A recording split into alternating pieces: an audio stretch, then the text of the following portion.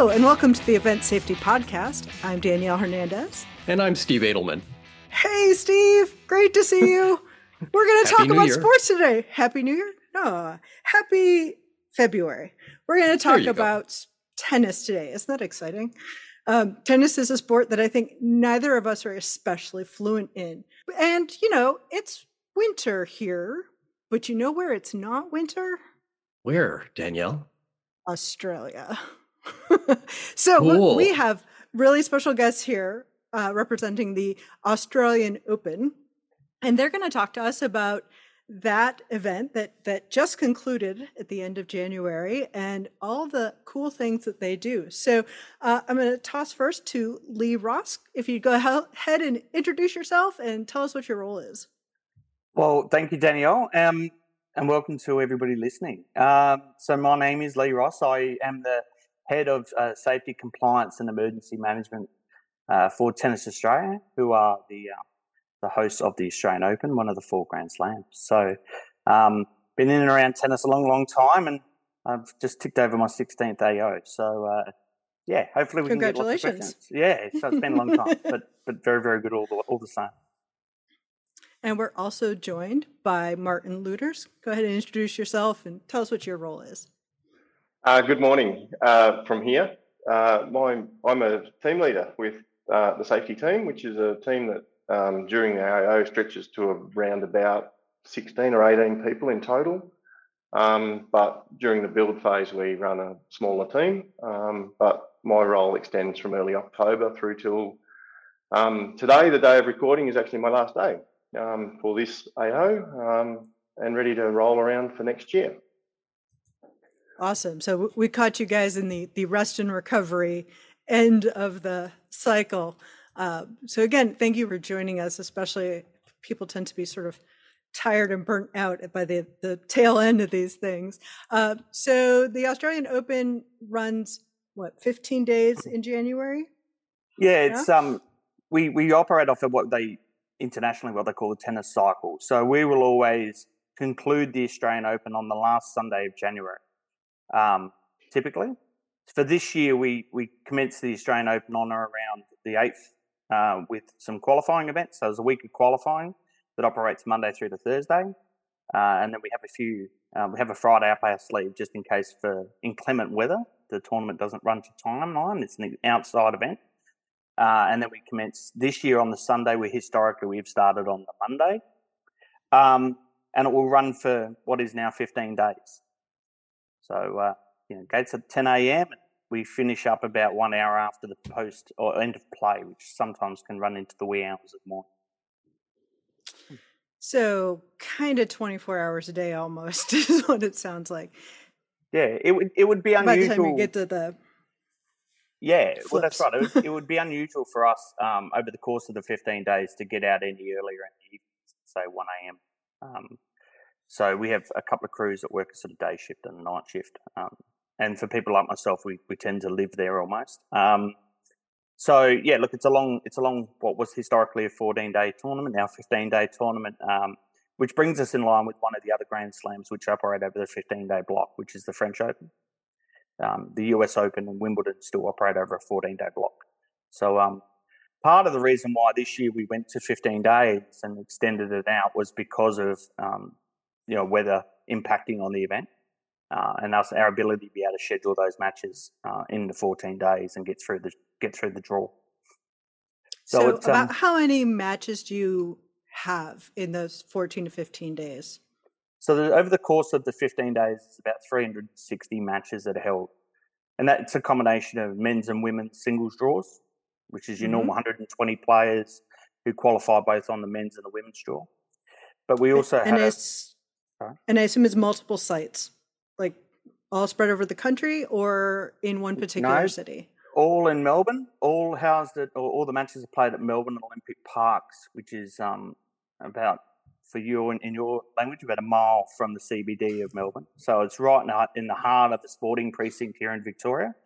So now all of the matches we would need to get through at Melbourne Park over the course of that 15 days. And it doesn't just look at men's and women's singles matches. We obviously got doubles matches, mixed doubles matches, legends matches, juniors, wheelchair, quads. So there's a whole range of tournaments within the tournament, if you want to say it that way, that we need to get through. So, all right. So now we have an idea of what a gigantic project this is, and Martin already mentioned that it starts planning operations in October for an event in January. So we all have an understanding of the time commitment. So when you are planning, what are some of the big things that you look out for? And I'm going to go ahead and assume that weather is one of them, but you can agree. There are so many things that we plan for. I mean, yes, the planning operationally sort of commences in October, but a lot of the body of the work is done throughout the course of the year. So we'll go back next week and we'll start to debrief more heavily on the AO that's just happened, what worked, what didn't work. One of the things that the Australian Open's always been quite renowned for is it isn't just a tennis event. It is an event within an event. So yes, we have some 340 matches that we play and we go through the draw, and what is broadcast to the world is ultimately the Grand Slam in itself.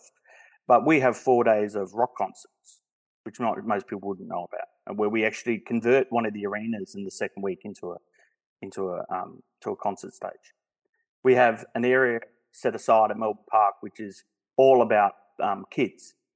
So there are rides and activations and almost like an amusement park that's built from scratch.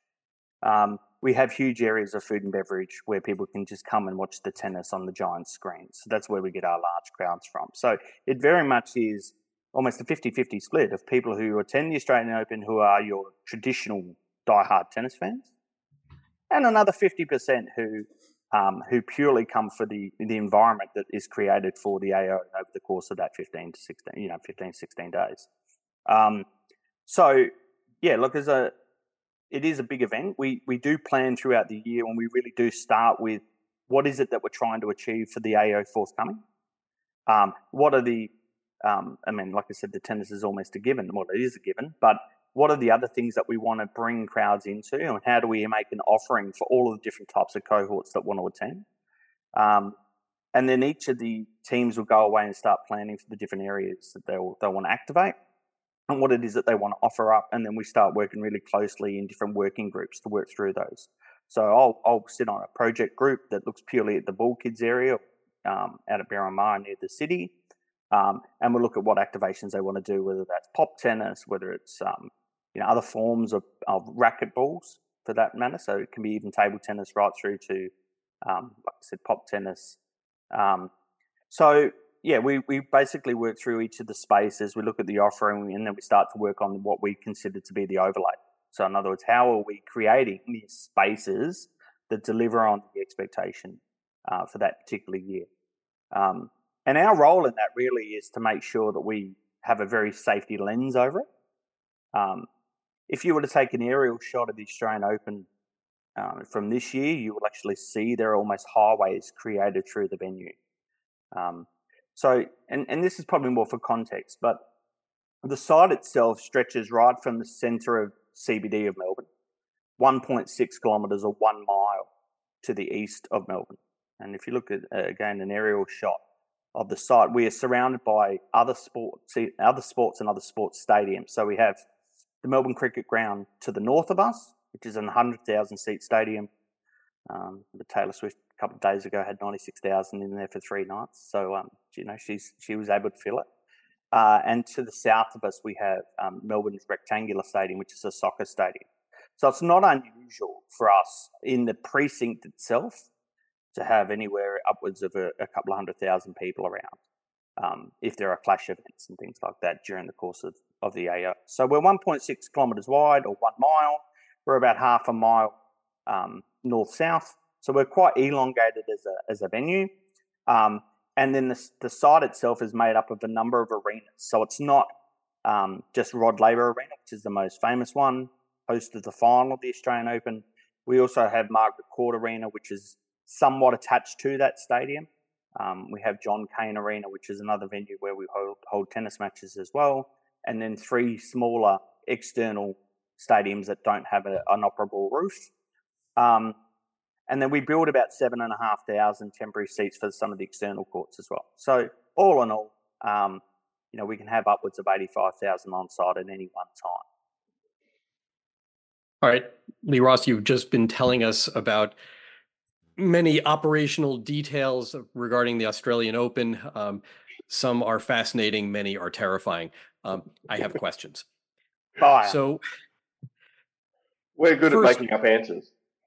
Well, and that's excellent because, welcome to the event industry, podcast listeners. We're all doing it. It's not just in North America. Lee Ross, one of the things that you just described is a fairly common phenomenon that we see a lot in North America as well, which is even during a large event which ostensibly has one purpose, in this case tennis, there are many other forms of entertainment going on the same site, or in your case, an extremely elongated site. My first question is, so now I'm thinking about planning. So the heading for this is Steve's planning questions. For the purpose of planning the Australian Open, given that you do different types of entertainment events within the same spaces during a short span of time, for planning purposes, do you divide the planners into, you're going to handle everything that takes place in Rod Laver Arena? Or do you divide the planning groups into, you're going to handle everything which is strictly tennis related, and you over there, wake up, you're going to do everything related to music and other non-tennis performances? Or and is there you're going to some deal other with children? Well, exactly. And that's where I'm going with this. Or, do people divide up in terms of the crowd demographic? Or is there some other division for the purpose of planning this sort of hydra-headed event that you hold? Yeah, it's a really good question. There, chew on that question. Yeah. Look, I always say there's the dreamers at the AO, those who early in the year sit down and devise what the AO like for the following year, and we try and change it up. But once we actually establish what it is that we're trying to achieve, we effectively break off into multiple working groups. So yes, there's the infrastructure and team who will get together and look at what infrastructure needs to go in place to deliver on the dream of what they're planning. I head up a project group for safety and compliance, which is completely separate to, say, our broadcast and media project group. So yes, we do break into different groups to look after and deliver different things. We don't break them down into particular stadiums per se or particular zones, with the exception of one, which is the children's ballpark down at one end, mainly because that doesn't really have too much influence over tennis itself. So I have what is probably an extremely stupid question. When you say safety and compliance, I have other friends in athletics, and compliance can mean very, very different things. What does it mean in your responsibility list? That's a really good question, because many years ago when I started the Australian Open, it was purely a safety role. Today, my role and the team's role has really expanded into compliance. And compliance for us is the permits to conduct the event. So we have this really strange thing in Australia called a place of public occupancy permit, which effectively means in Victoria alone, if you are going to conduct an event that meets certain criteria, which generally means it's surrounded by a fence or is selling tickets to it and you have X amount of people attending, that you need to apply for a permit to conduct that event. So only about 18 months ago, that fell under my remit to obtain that permit. And it looks at basically tying the different facilities that we have at Melbourne Park all into one. Because if you take Rod Laver Arena as an example, that holds 15,500 people. And then the concert mode, which is what it normally does for 360 odd days a year, it has facilities to cater for that number of people in simple terms.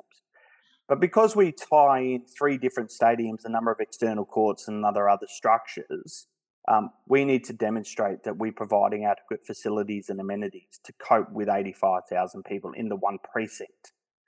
Okay? So if you were to go hold a community-based event at a greenfield site and you only had about 5,000 or 6,000 people attend it, it's not fenced, it's not ticketed, you're not required in Victoria, the state that we live in and where the AO is held, to apply for a permit for public entertainment, but the larger scale events do, and are quite rigorous in terms of what we need to demonstrate and in terms of amenity that we're providing. So these are things like adequate facilities for bathrooms, disability access, water fountains, access and egress pathways, being able to get our emergency services vehicles inside the venue, and not building infrastructure in the way of all of that. So there's a whole process that we go through. And then adding on top of all of that is they then start to regulate quite heavily the temporary infrastructure that we put in on the site in terms of building compliance. So, yeah, there's a bit to the compliance piece to unpack, really, if we wanted to discuss that. But it's, there's some 300 odd structures that temporarily we build each year as well. So there's a significant temporary overlay to the Australian Open outside of what you see year round. This podcast is now 4 hours long, people. It definitely could be. It definitely could be. Yeah. Get some sustenance. So, Lee, I will tell you that permitting is a thing. So it's not just in Australia. No, it's everywhere. And at least in the US, which is what I'm familiar with, it varies very much from jurisdiction to jurisdiction, how detailed, how attentive the permit application and review process is. So given that, there's no point trying to make sense of the American system, it varies too much. Tell us, in Victoria, who monitors, to whom do you send a permit? And then once the permit is granted, because clearly it was, who monitors that and what do they actually do? Sure. So the permit that we apply for is actually mandated, strangely enough, under the building code. So the requirement to obtain a permit is mandated under the building code. The authority who regulates that permit is our local council, or the City of Melbourne Municipal Council. The council will have a dedicated team who purely look after events. I mean, obviously they look after a large space in the central business district of Melbourne, so there are lots of events and a dedicated team. And we make an application to them a couple of months out from the event, tell them how many people we want to come, the duration of the event, that type of thing, just the normal particulars. And then they will send out a team to start to look at firstly, the overlay, so what it is that we're actually trying to do. And then we are required by law to then send them documentation in relation to everything that we build.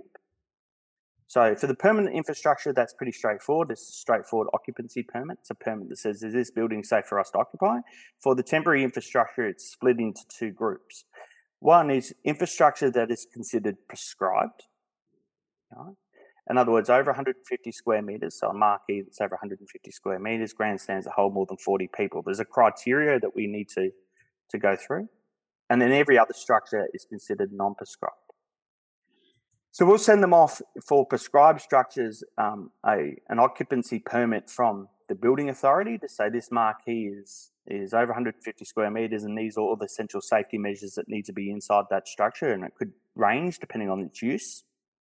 And then for non-prescribed structures, we will send them the engineering drawings, engineering computations, engineering certificates of compliance, and depending on what it's made out of, things like fire material reports, even down to the paint that we use to paint on the ramp to make it non-slip. So for any particular structure, and remember I briefly touched on that we build well over 300. 306 was the number for this year. But for each one of those, there may be some half a dozen attached documents that says it's compliant if built in a certain way. So they will go through and give us a review of that documentation. And if they've got concerns, issues, if there's gaps in the information that we've provided them, they will request further information. So once we get to a point of having all 306 structures reviewed, documents are fine, which sounds quite simple, but is less than simple. That doesn't sound simple to me at all. No, it's not simple at all. Mark will absolutely vouch for this. It is the most painful process we could ever go through. The safety component of what we do in some ways pales into insignificance, really, in terms of the process of getting compliance with our documentation. So let's assume for a moment we roll forward and we get to that final couple of weeks before the Australian Open, and all of our paperwork is in fine working order, which sometimes a struggle to get to. The team from the City of Melbourne, consisting of about 15 building inspectors, will come live with us for 2 weeks at Melbourne Park. We feed and water them, make them happy, and then we conduct a series of inspections over the course of that 2 weeks to sign those structures off. And have our independent engineers come through and assess that the structure has been built in accordance with the drawings. It is not too dissimilar to building a house. If you want to build a home and it's on a greenfield site, you have your architect draw it, you have your engineer provide your engineering to say it's not going to blow over in a stiff breeze. You build your building, and the building surveyor comes out and assesses that structure and says, yes, it's been built in accordance with the drawings and it's been built in accordance with the building code, and here's a fancy certificate to occupy that particular structure. So there are two very separate things. So one is the permit to actually occupy the structure, and then overriding all of that is that place of public occupancy permit that I spoke to just before, which typically, and this is the scary part, typically lands on the likes of mine, Martin's desk about 6 or 7 hours before the event is due to commence. Yes. There was a time, and that's not stressful at all. Not stressful at all. I do recall a time about 5 or 6 years ago, we were waiting on the permit, and the permit actually hadn't come through on email, and we were due to open the gates. And that particular day, it was raining quite heavily, and I delayed opening the gates by 5 minutes because I hadn't actually received the permit in my inbox. So we were on the lounge hailers at the front gates of the Australian Open saying, unfortunately, just due to the weather, we were just going to hold gates for 5 minutes. The weather was a very convenient excuse for the fact that we didn't have a document.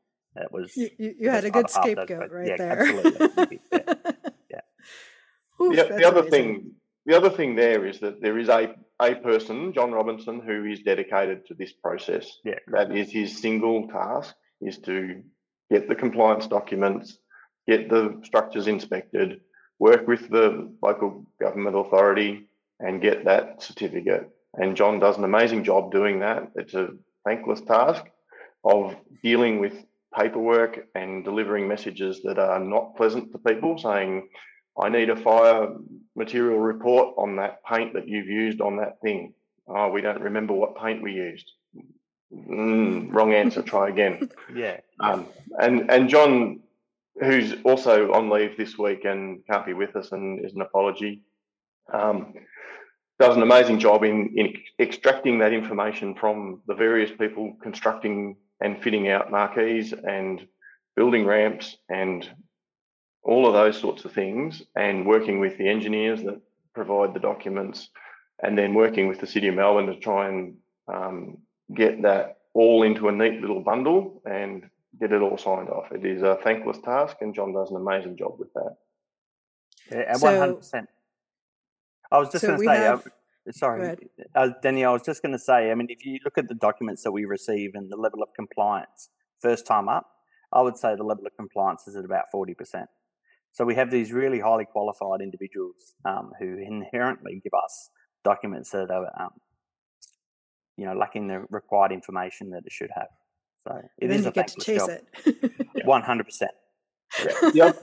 The other thing that we do with those documents, which might lead us into a slightly different place here, is that every one of those engineering certificates has a wind rating for every one of those 300 structures. Great, because that's where I wanted to go next. Yeah. You've picked out the stuff. You've built it. It was approved. It was great. And then wind gusts of whatever kilometers per hour are not allowed come through. Yeah. What happens then? We take all of those documents. We take the wind rating for each and every one of those structures, and we put them into our document. So we know that at 80 kilometres per hour, these are the structures that we need to vacate. Or at 40 kilometres an hour, these are the umbrellas that we need to take down and take out of service. That document sits with Lee, with myself, with venue control. So we've got a dedicated control room, of course, full of people with cameras and skills and expertise and phones and contact to whoever they need to talk to. Lee has stints in VCC.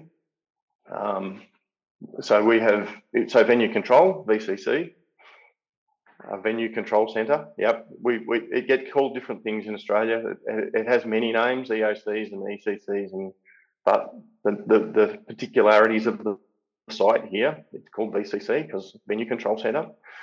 But yeah, that document sits with those people. We've got people monitoring it. We've got access to the Weather Bureau. You'd be so excited. So Australia has its own weather service, and we have representatives that we have contact with, so that if there is wind coming, we've got access to that information and we can make those decisions proactively ahead of time rather than being reactive. At the same time, we've got people on the ground. So part of the POPE conditions are that we need one safety officer for every 10,000 people on site.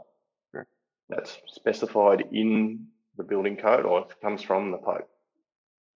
So we have a roster of five safety officers on site during most days and 3 to 4 on evening shifts that are out on the ground playing whack-a-mole, looking for problems, looking for issues. That's their single task, is to be out and about on the ground looking for things going wrong, things that need to be addressed, things that need to be fixed, including wind, including rain, because if it starts raining and we've built structures on top of drains, we end up with flooding issues. So yeah, we've got safety officers out on the ground doing that task.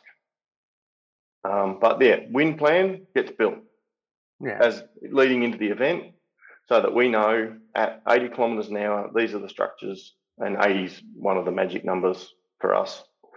Most of our structures are, there's a number at 80 kilometres an hour, they need to be vacated. Honestly, if it's blowing 80 kilometres an hour, it's pretty horrible. What's that? About 50 miles an hour-ish. Yeah, thereabouts. I mean, yeah, absolutely. I would put wind down as the single greatest risk to the event, outside of all the other weather events you can have, lightning, rain, etc.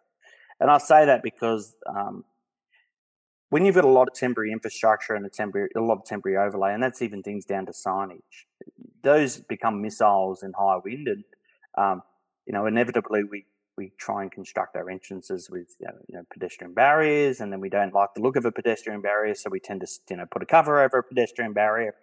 That becomes then a sail, and before we know it, we have objects in high wind flying around the place. So, we talked about a little bit before about planning. One of the things that we are highly cognizant of in terms of the planning is making sure we design down to the bolt. So if somebody comes along in the overlay and I can see, or we can see, pedestrian barriers that are positioned at the entrances, we will ask pertinent questions like, are you intending to place covers on those? And if you are, then what does the ballast look like for those barriers, through to the table, the umbrella, the awning, the entrance structure. So we literally pull apart through the course of the year every structure that is intended to be built, understand its purpose, understand whether it actually really needs to be there, and then to look at its effect in things like rain, high wind. So yeah, I mean, we would experience on average, and this is just very anecdotal over the last 10 years, a few days where we'd get, sort of 50 kilometre an hour winds. Because we are operating in and around existing structures too, probably one of the greatest risks is the direction of the wind and whether that wind is gusting, and how the buildings surrounding our temporary structures are going to impact on how that wind moves. So there are certain pockets of the site that inherently are more windy than others. So yes, there's definitely a process in place to have the understanding of, the engineers told us that this thing should stand up in 80 kilometre an hour winds. We then look at, where we're placing that particular structure on the site and what material effect the location has on those wind gusts. But then, probably even more importantly, we have the Bureau on site, or the Bureau of Meteorology on site, and we have a number of anemometers that are positioned on the arena roofs and things like that. So weather is a constant for us. It is, once we get up and running and we bed down the first few days of any teething issues, the reality is we have the weather on a giant TV screen near our desks, and it is constantly monitored for anything that may or may not impact on the event. Steve and I have so many questions. We've been going back and forth. Sorry, guys, a little inside baseball as to what to ask about next, because we're like, what about this? What about that? We're very excited. So I'm going to go back to the wind thing, though. So let's say you've got 50 to 60 kilometer per hour wind, and you're preemptively vacating those structures, and it's one of the days near the final. So you have so many people there. What do you do with them? Where do they go? Yeah, I mean, if you're inside the arenas, so both Margaret Court and Rod Laver arenas, while separate arenas, are semi-attached to each other. So we have a huge footprint there that we can move the best part of 35,000 people to. Across the other side of the precinct, we have John Cain Arena, which holds about 10,500 people. So there's a large indoor space that we could move them to. The reality is, if we're ever having an evacuation for something like wind, there are certain sides of the venue that we could utilise to move people to that are inherently more safe than the open side. And we can use the indoor facilities to move them inside. So that's the good news story.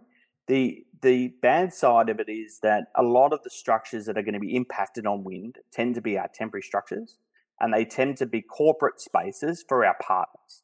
So there's a level of sensitivity around making a decision around asking our high-paying corporate partners to vacate their venue, cease eating their wonderful lunch, and go indoors to another location. So what I always think is we're never likely to have a full evacuation of the site. There's never, in the history of the last 100 years, never been a weather event that's come through that's going to mandate that we would need to move the best part of 85,000 people off-site. The reality of something like wind too, it doesn't really matter if you move them off-site, they still face the same dangers in some ways. So what we would look to do is move them indoors as much as possible if we had a significant weather event. The biggest risk actually is how we communicate that to 85,000 people. So there's a number of mechanisms that we have to do that. Giant video screens, the voice of God. What I mean by that is the audio system across the venue. We've got some wonderful technology with applications and the AO website, things like that, and the AO apps that we can use to push messages out. So we're constantly reviewing not only what we would do and desktoping those exercises, playing them out and saying, if this happened, what would we do?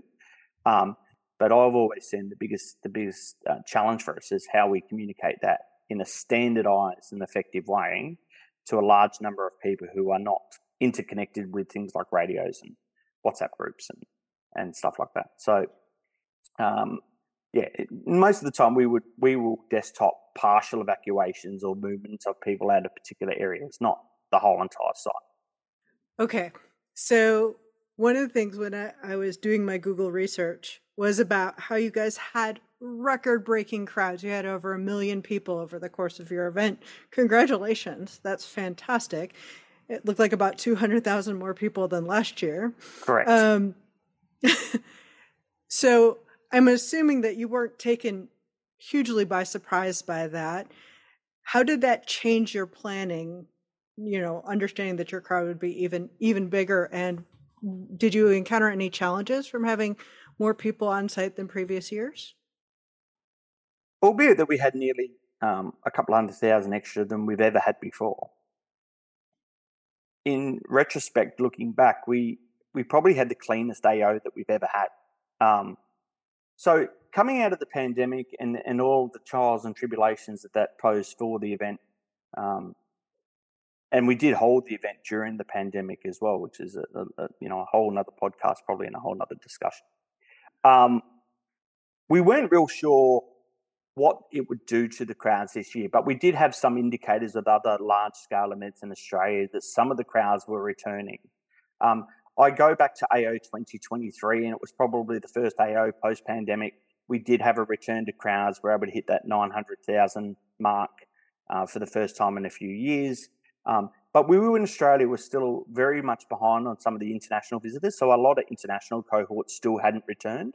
And it wasn't because the borders were closed and things like that. It was more just around airlines getting up and running, trying to restore back to pre-pandemic flight schedules. So this year was the first year that we really had a very clean return to normality.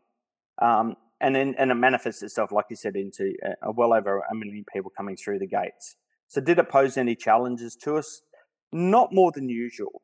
Again, if you have a look at an aerial shot of Melbourne Park, we're a funny venue in that all on the northern side, we have a huge railway line. So we can't gain access and egress trucks and deliveries, anything on the northern side of the venue. And then we are bordered by 2 significant arterial roads into the city. So our ability to grow the footprint of the event is the real challenge for us now. Like, we're almost at capacity where we have no space to move into without really re-engineering what we do and how we do it. So that's going to be the challenge in the years to come. It's a challenge from an emergency management point of view, because clearly if you're got a tiny little footbridge over one railway line on one side and 2 major arterial roads into the city on either side of you, both to the west and to the south, then where do you move people? So I'm constantly having that debate with our planners around this space needs to be reserved for our ability to be able to egress people from the venue in the event that something significant happens. And then, of course, you've got the commercial team who are coming across and saying, well, actually, no, we want to sell that space because we can make a lot of money on it. We can get another 10,000 people through the gate. So there is this push-pull factor that goes on. But, everybody understands that safety is important. Our ability to manage emergency situations should they arise is really critical. So there's generally not too much of a situation where I've walked out of those conversations feeling like I didn't get what I needed to get. So yeah, it's a real challenge. We like I said, 1 million people over the course of 15 days. It's averaging about 80,000 people. The one good thing for us is that they're not all here at the same time. And we open up the gates at 10 a.m. in the morning, and our evening session doesn't start until 7 o'clock at night. So you almost have 2 groups that come through each day. So you've got the day session and the night session. However, and this is a big however, there is a crossover point where you have the day session leaving and the night session coming in, and you've got to be able to, for a proportion of time, accommodate both cohorts. And more importantly, if the day session runs over, so you have night session ticket holders standing outside waiting to go in at 7 o'clock, but the day session matches haven't finished, then they will hold and be able to stay inside the arena until that day session is finished. So there was an instance this year where one of our day sessions ran to 8:30, 9 o'clock at night. So for 2 hours, I've got the best part of 15,000, 16,000 people standing at the doorstep, kindly banging to get in, saying, "Well, I didn't buy a ticket to a session that commences at 8:30 at night, and for me to be here at 3 o'clock in the morning." But so they're the challenges with tennis. There is no definitive finish time. I bet they were so happy to stand out there in the won't. evening heat. 100%, they were not happy. But it is one of the anomalies of tennis, is that tennis has no defined finish time. So you may often hear, and there are matches that stretch into the wee hours of the morning. There was one match this year that finished at 3:30 a.m. So, huge. So I have a logistical question, just because you've raised the idea of people queued up for a long period of time because that tennis doesn't have a clock. So since that is to use the lawyer term, this is common law, so it applies for you also, the reasonably foreseeable occurrence, given that you're in a clockless environment, do you have people who will go along the queue waiting outside the gates with things to drink, things to eat, opportunities to buy merch so that they don't have to first do that when they get inside? What do you do for people who are waiting and they don't want to be waiting? Well, the good news is that we won't hold them external to the venue. So you'll let them in? Yes, but if you have an evening session ticket, you can gain access to the grounds anytime from 5 p.m. So if you're an evening session ticket holder, your arena seat's not till 7 o'clock, but from 5 o'clock onwards, you can still gain access to the venue. The only time that becomes a real challenge for us is if we start to cap out at that 85,000 on site, because we're only permitted to have 85,000 on site. The good news in that, though, is that we typically have enough leave from the day session to accommodate the crowds coming in for the night session to never exceed the cap. That being said, external to the venue, yes, there is food and beverage offerings external to the venue. There are amenities that people can use. We are really, really close to the CBD, so a lot of our patrons come in via that avenue anyway. And most will be aware of where the situation is on the seats, within the arenas that they have seats. So they'll understand that the match is running late. And most of them are somewhat tennis people. So they can look at the score and go, they're late in the third set, but they're looking like going 5. This is going to be a long night, right? So most of them are fairly well educated on tennis piece. But absolutely, we strongly encourage people to gain access to the venue, use the amenities that are on site. They've got free access to drinking water and things like that through our permitting process. So, and most will be quite happy to go sit in Garden Square or Grand Slam Oval and, soak in the atmosphere, enjoy the amenity that's provided, the food and beverage options, etc. So, yeah, it's less of a problem, really. Yeah, it's probably actually a marketer's dream because you've got people who definitely will stay. They can't watch their tennis yet. So what else do they have to do? Buy things. Correct. And our merchandise sales this year were through the roof. Our food and beverage sales this year were through the roof.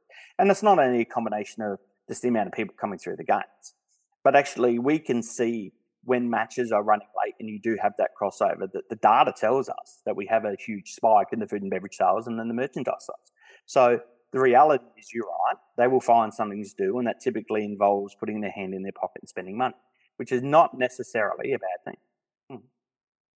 Do you guys, in your communications plans and communications with the ticket holders ahead of time, do you give them a heads up about stuff like that? Like, you're not going to be able to take your seat until the previous match finishes, but stuff's available, that sort of thing? 100%. And we also push messages out to our ticket holders that there's interruptions to the public transport system or there are major road impacts coming into the venue. And then I think, if you purely look at event operations, we don't look at our precinct as being the 4 walls of the venue itself.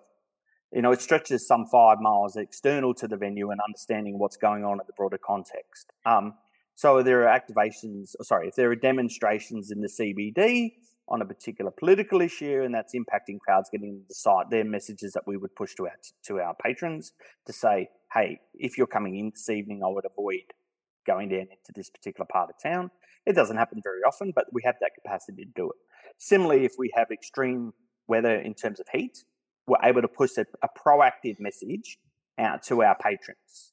Is that where you were going with this, Dan? Oh, you know what I love? Every single time I'm about to ask a question, you'd start to answer it before I even say it. It's amazing. So I guess the example probably from this year was we had a tram incident where a tram took out the overhead cabling coming towards the venue, which then managed to park itself across 2 lanes of traffic, external to the venue, outside our control. But we became aware of that event probably slightly before venue control did, actually.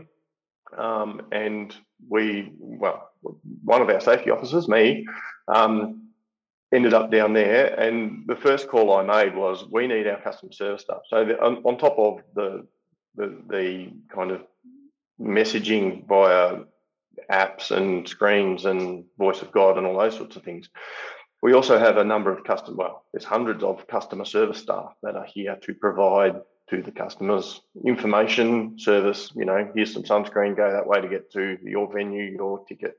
We'll let you here, not there.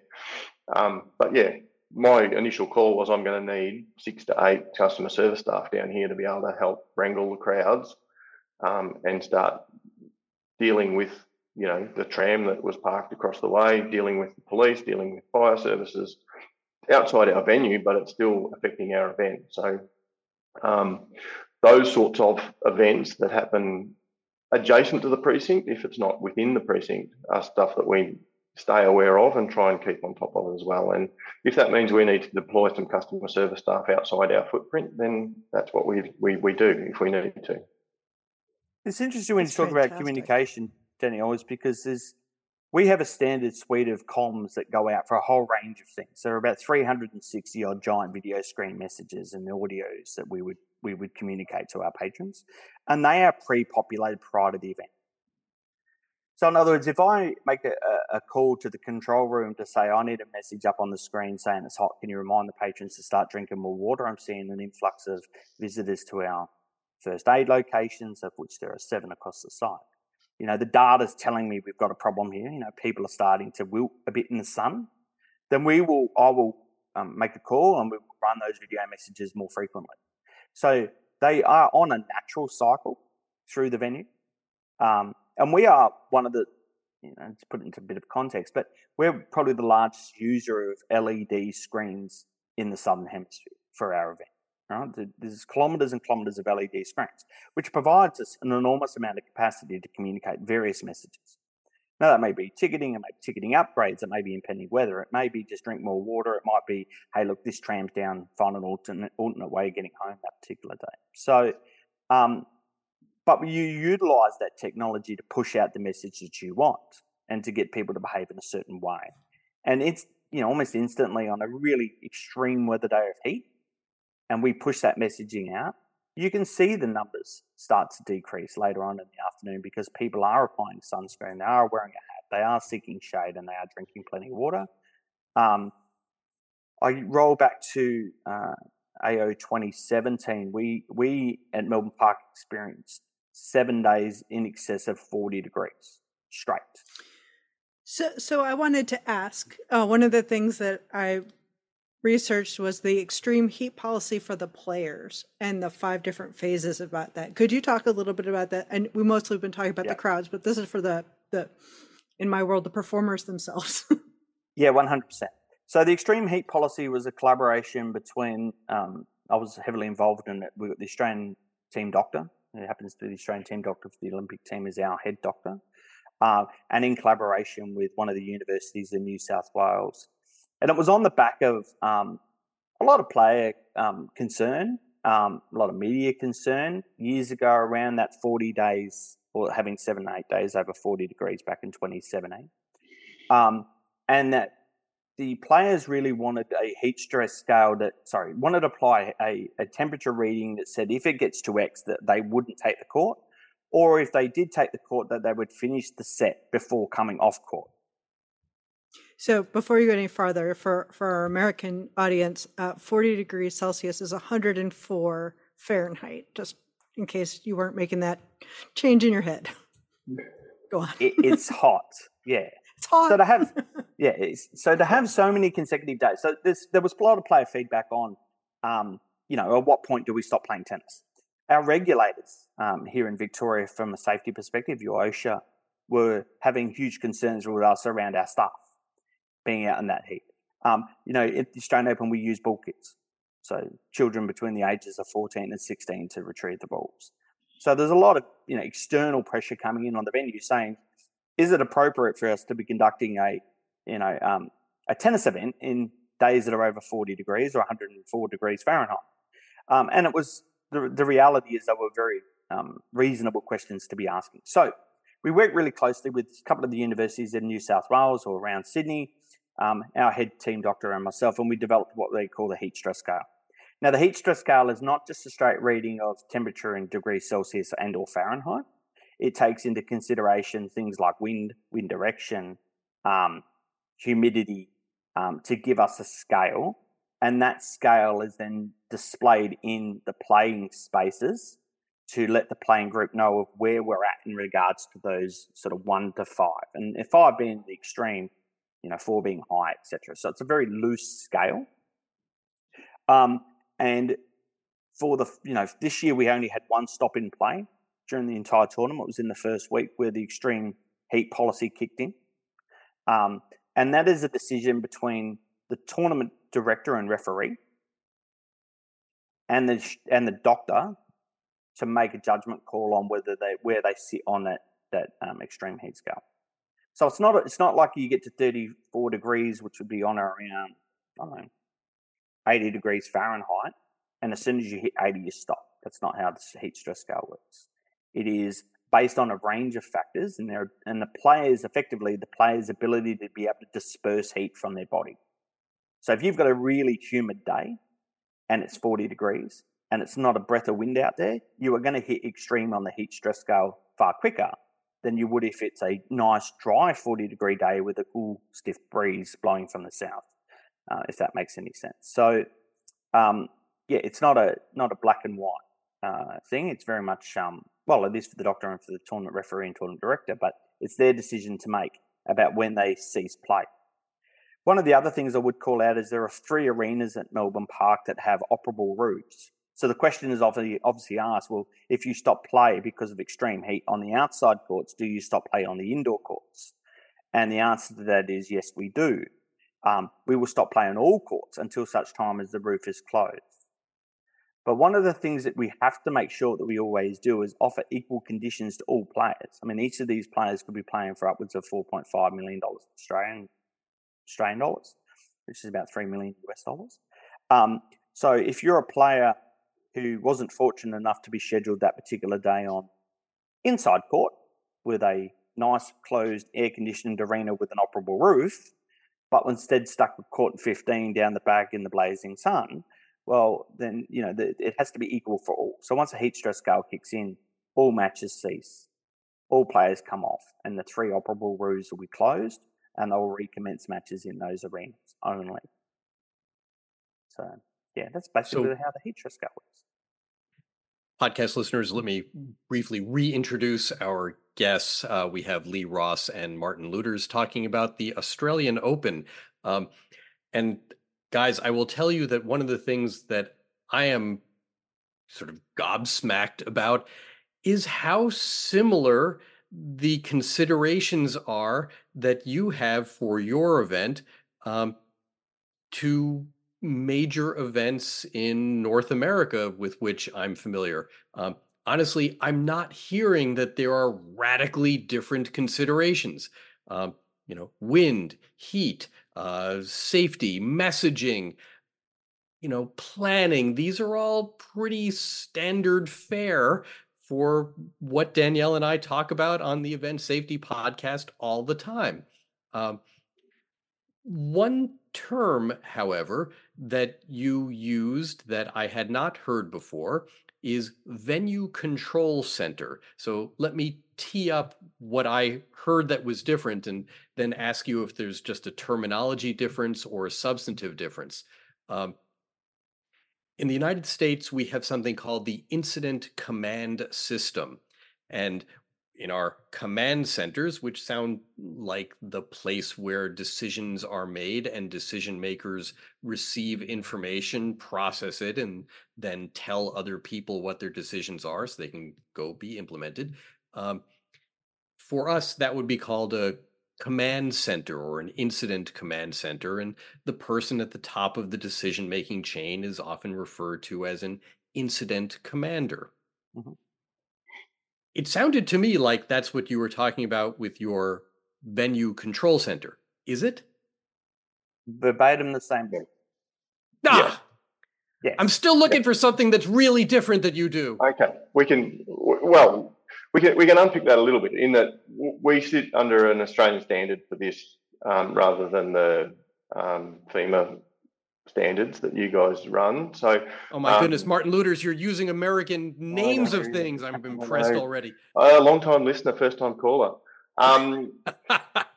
But we sit under an Australian standard for that, which rather than we have a chief warden is the phrase that becomes the grand poobah of the event. The other system, which is fairly similar to is what's known as AIMS in Australia, but it's quite similar, where we have an incident controller, which tends to be the command structure that the emergency services use in Australia, which is how they are differentiated, so that a chief warden sits underneath and within a command structure from emergency services. So there's a little bit of technical differences, but essentially, yes, there's a room with lots of screens and people making decisions. Yes, they're one and the same. And look, we're extremely fortunate too to have a lot of the emergency services within that room throughout the duration of the event. So I have our local police force, Victoria Police. We have the federal police have a presence in this space.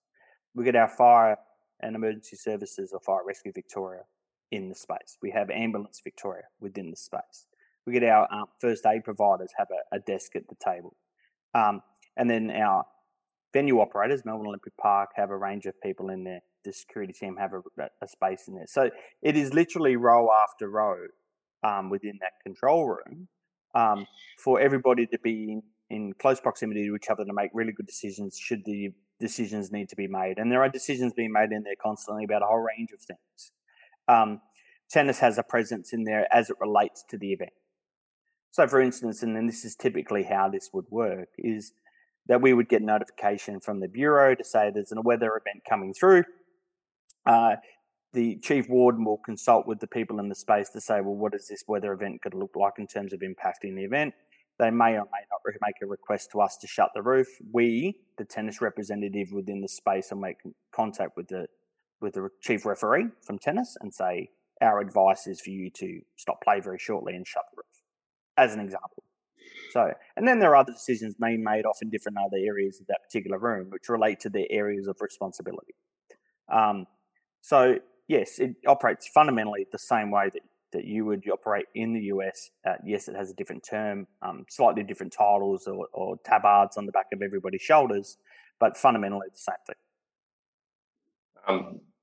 But to go back to your question, Steve, in terms of things that may operate differently, I think possibly one of those things is our relationship with the regulator. So in Victoria, WorkSafe is the regulator that looks after health and safety across all workplaces. We have an extremely good relationship with the regulator. They are on site very regularly to come and inspect what we do and how we do it. During the event, during bump out, they were here for 2 or 3 days. And in the lead-in, they're on site, and they bring usually 4 inspectors or more, and they literally walk around the site with and look at what we're doing and ask questions and provide guidance, advice. But it is a very collaborative relationship that we have with the regulator, rather than an adversarial one. Gosh, that sounds nice. Oh, look, it is. It really is it is a great relationship that we have with the regulator, and they bring they have a specialist that exists in the event space, but they have specialists that sit across building, and they have multidisciplinary inspectors. Then they come as much to learn about the event space as they do to kind of regulate us and ask us questions. But having said that, they do find things, and we're more than happy to talk to them and find solutions, rather than it being a come and get a smack on the knuckles for doing stuff wrong. It is a great relationship that we have with the regulator. So that's maybe a slight difference to the way OSHA does its thing. That's a different podcast. To comment on that. that's a longer conversation. Yeah, one day there may be an OSHA inspector walking in on Danielle or on one of my clients, and so we're not going to respond to that comment, Martin, but you're pretty funny. We'll move on. The other one that I think might be an interesting point of difference is the fatigue management, in that every contractor that had a presence on site this year was required to submit a fatigue management plan to us and be assessed of how they are going to manage, because we essentially become a 24-hour-a-day operation, because once we finish matches at 2 or 3 o'clock in the morning, we then have to restock bars, food and bev overnight, clean the venues. And so at 7 a.m. the next morning, we start talking to people about we need no vehicle movements on site. And by 8 a.m, we have no vehicle movements at all on site. So no buggies, no scooters, no everything. Anything else has to be done with a trolley. So there are people who, we ask them questions about how many hours are your staff working and how are you managing your staff? Like, heavy vehicles are regulated in Victoria or in Australia about how many hours of driving you can do per week. And we ask similar questions of our contractors about how many hours of work are your staff doing, and how can we manage that better so that we're not having people working 20 plus hours a day. So don't know if that's a point of difference, but that's something that we implemented this year to address an issue that we became aware of, that people are doing insane hours, and that's the nature of the events industry. We know that, but that doesn't make it right. We can ask great questions. That you're addressing it. Yeah, we can ask questions and find out. And some of those people hadn't thought about it, and they went, you know what? Yeah, we need to do this better. And maybe the plumber is a good example of that, where he used to do a lot of that work himself, and he ended up with 2 offsiders this year to manage his load better. Was it perfect? No, but are we taking steps in the right direction? And I think that's with all safety stuff. We can't fix it overnight, but if you can nudge people in the right direction, that's all we can do. Given that these contractors work, 11 months of the year elsewhere, if we can ask them questions about, can you do what you do better? That's about all we can do, or less bad, as it became the phrase for this tournament. Can you do that slightly less bad? Yeah. Well, podcast listeners, there's a punctuation mark. So I'm going to briefly give a plug, podcast listeners. If you like this sort of conversation where you learn how to do things slightly less bad and hear about things that, are said in a different way, but substantively are just another reminder that, the basic principles that we talk about apply everywhere. If you like and value conversations like this one, please like this podcast wherever you get your podcast. You can like it. You can recommend a friend to listen to it. We love our analytics, and we need that so that we can justify spending our time doing this way to our spouses and colleagues. So please do recommend the Event Safety Podcast to your friend, like it on your podcast app, and Danielle, take us home. All right. Well, if you want to get in touch with us, you can always find us at podcast@eventsafetyalliance.org. Find us on social media or check out the website, also eventsafetyalliance.org. We'd love to hear and interact with you all. Martin and Lee, thank you so much for joining us today. Do you have any final words to take us out? No, other than to say thank you so much for having us. It's been an absolute pleasure. We could talk all day, and look, given the opportunity, I have no doubt that we could find a whole range of subjects to talk on. Sure we could. To our colleagues in the US, if you're ever in Australia, by all means visit the Australian Open. Look us up. We'll be happy to sort you out. And I've always looked at how we can best share safety knowledge across the industry, especially as it relates to events, such a specific space. I'm really fortunate. I've got a wonderful team, lots of large events in Australia. So I'm able to draw on a good resource of skilled, qualified, event-minded people. But I don't add whether there's the same stresses in the US in terms of finding good people. But look, if you're ever in Australia, by all means, especially in Melbourne, look us up and we're happy to entertain you. Yeah, likewise. Really appreciate the invitation to come and speak. And like Lee said, there's no secrets in safety. That we all do the same things, whether it's in the US or whether it's here. The outcome is the same, and the relationships that we build with our contractors, I think, is the key to delivering the event that we deliver. Fantastic. Well, I've learned a lot. Thank you both very much. I will definitely look you up when I make it to Australia one day. All right, everyone, stay safe.